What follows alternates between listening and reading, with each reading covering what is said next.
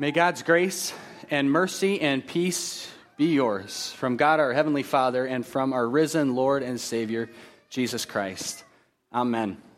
Christ is risen. He is risen indeed. Hallelujah. Okay, so I think I mentioned a couple of years ago in a sermon that my dad, every Easter morning, would get up for our sunrise service. He was the pastor, and he would kind of start to walk up the stairs, and he'd bang on the wall and yell, "Christ is risen!" And we kind of responded, "You did a little better," but we kind of be like, "He's risen indeed, go away," or something like that. All right, now, we're awake. This is an exciting day. Christ is risen. He is risen indeed. Hallelujah. This is the day that the Lord has made. Let us rejoice and be glad in it. Amen. So of all the greetings that we share in the church, those two are probably the most well-known, right? What is not maybe quite so well-known is that they're both actually distinctly Easter greetings. The first one's pretty obvious. We always say, Christ is risen, he's risen indeed, alleluia, on Easter. We know it's Easter when we say that, and if we don't say that, it maybe doesn't really feel like Easter. But the other one, the one on the screen here, this is something that we kind of say year-round, don't we? Even on days that aren't Sunday. After all, every day is a day that the Lord has made for us to rejoice and to be glad in. But in the source of this greeting, that we've heard a couple times today already, Psalm 118, this day is referring to a very specific day indeed. Psalm 118 is the last of the Hallel Psalms. These are Psalms 113 through 118, and they were traditionally, and still are actually, traditionally sung at the Passover meal. And so we have every reason to believe that Jesus, at the Last Supper with his disciples, sang these words that we're focusing on today. And that's pretty incredible, because just a few hours after singing these words, he would begin to fulfill them. These words that prophesy of what Jesus would do mere hours after he sang them, because this day of Psalm 118 is the day that the stone the builders rejected would become the cornerstone. In a conversation that Jesus had with the chief priests and the Pharisees just a few days before he died, Jesus actually quoted this verse, and he applied it to his upcoming crucifixion and resurrection. Jesus knew that the people that he was speaking to, those who were considered to be the master builders of God's people, would utterly reject him and brutally kill him. But as the saying goes, one man's trash is another man's treasure. And 3 days later, Jesus, the stone the builders rejected, the one that they mocked and flogged and spit on and crucified, was raised from the dead by the true builder, the one who has made and remade all things. He whose lifeless corpse had been laid in a tomb and shut in by a large stone had now become the cornerstone, the capstone. The Hebrew phrase is Rosh Pinah. It can refer to the keystone of an arch or the cornerstone of a building, but either way, the point is that this stone that was once discarded and rejected is now the very one that holds the entire structure together. But what is the structure that he's holding together anyway? Well, it's us. Isaiah had prophesied that Yahweh would lay a stone in Zion, a precious cornerstone for a sure foundation, promising that whoever trusted in him would not be put to shame. Paul writes in Ephesians that we, the church, are built on the foundation of the apostles and prophets, Christ Jesus himself being the cornerstone.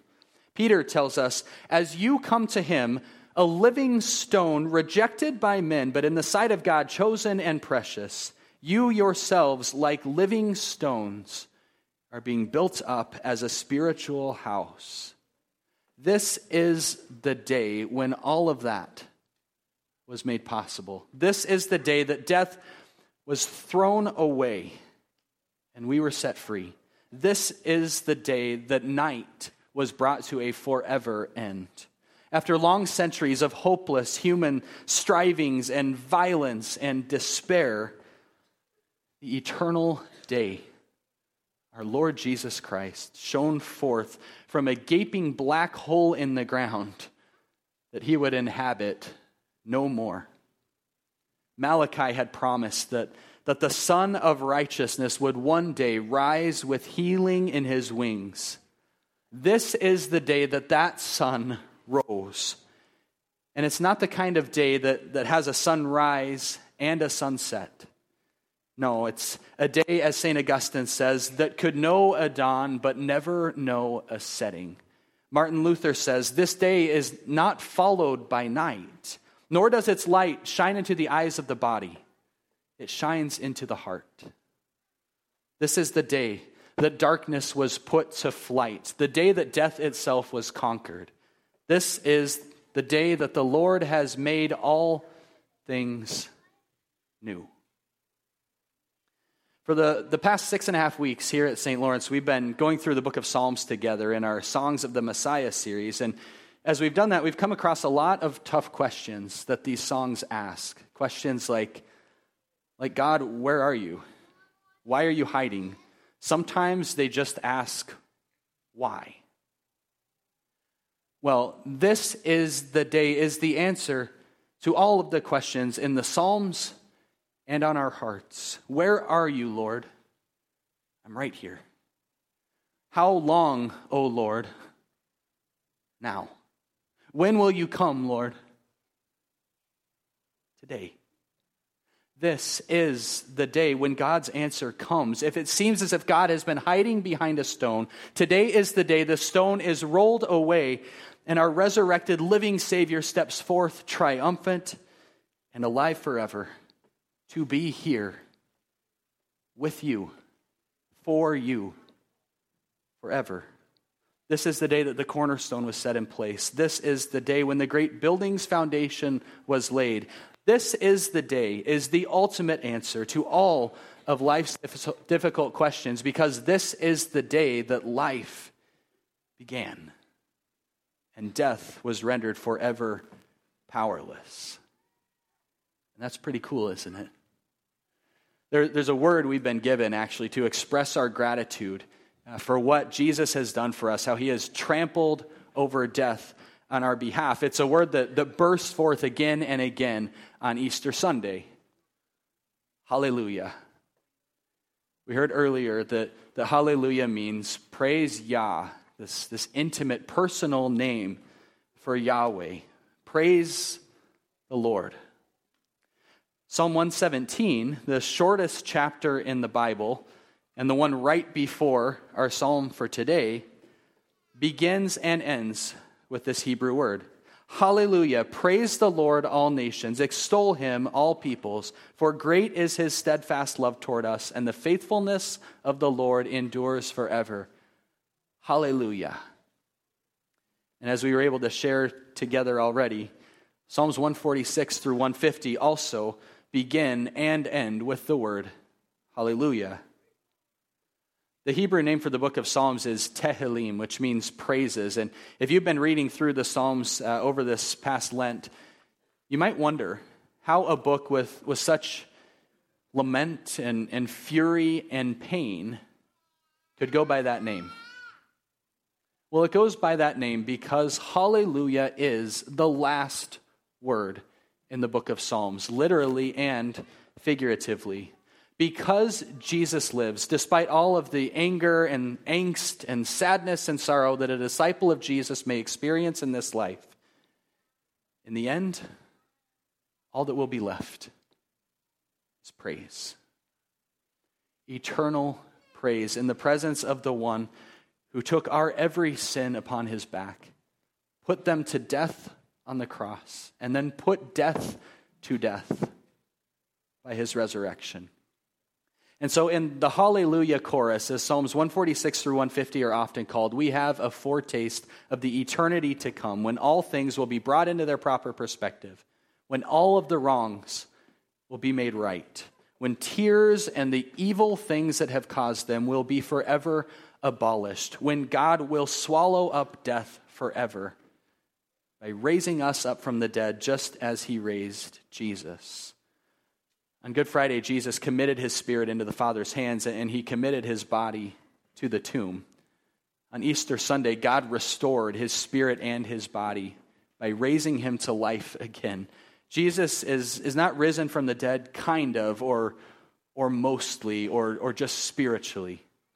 People say it with me. Christ is risen. Yes, he's risen indeed. Hallelujah.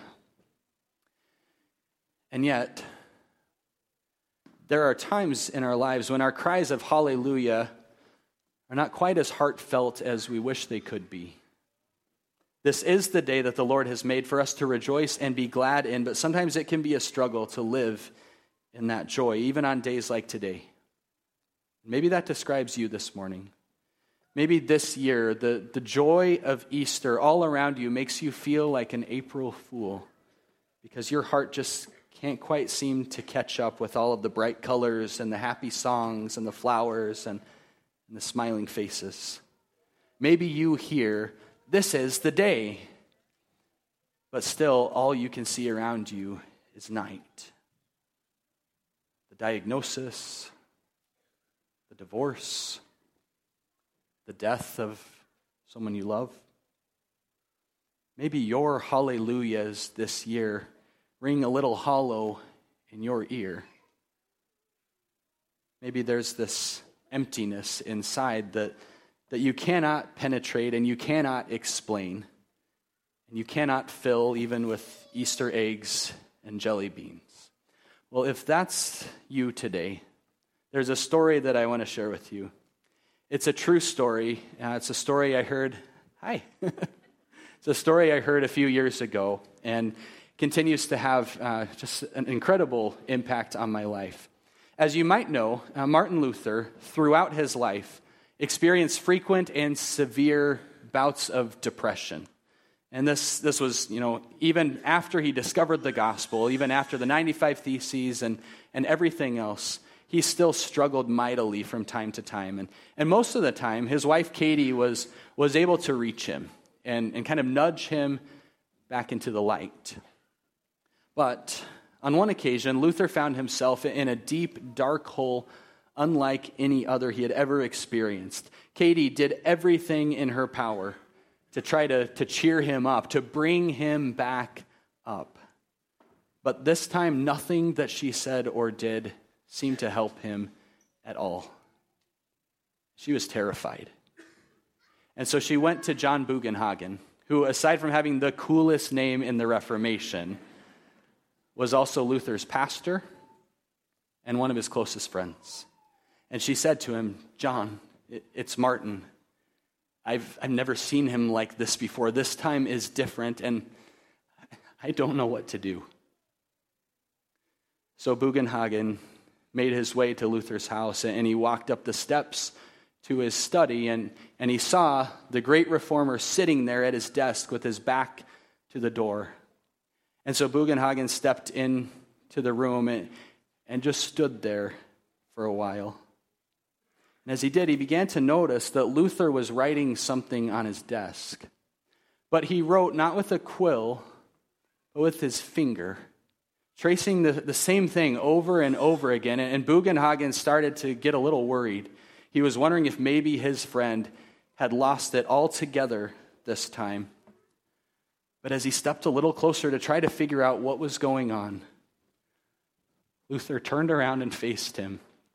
And with tears streaming down his face, he said, John, he lives. Luther had been writing over and over again one word. V-I-V-I-T. It's a Latin word that means he lives.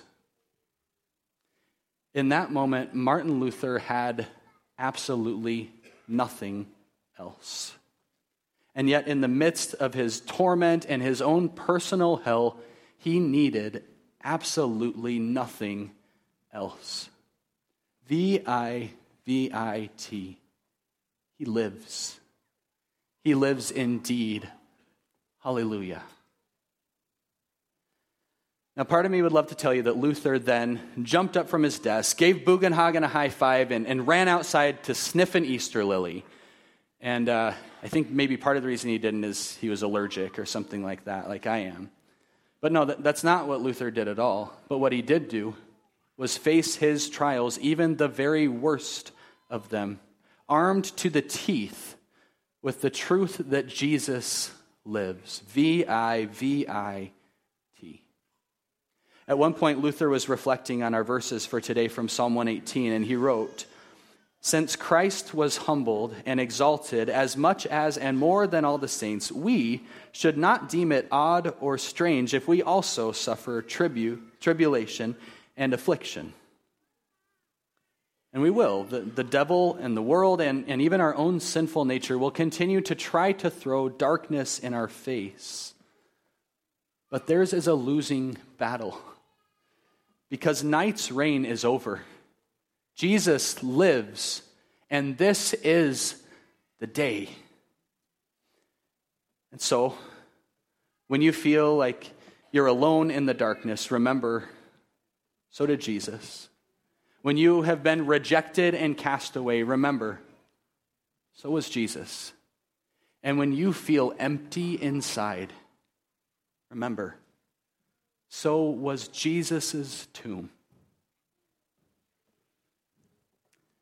Dawn has broken every power of darkness. Christ is risen. Life lives again. Hallelujah. Praise the King of heaven, for he has reversed the curse of sin. This is the day, all illuminating. Night has no sway, darkness snuffed out. The rejected stone now holds us all up. People of the Lord, raise up a shout. This is the day that the Lord has made. Let us rejoice and be glad in it. In Jesus' name, amen. Now may the peace of God, which transcends our understanding, guard your hearts and your minds. Through Jesus Christ, our risen Lord. Amen.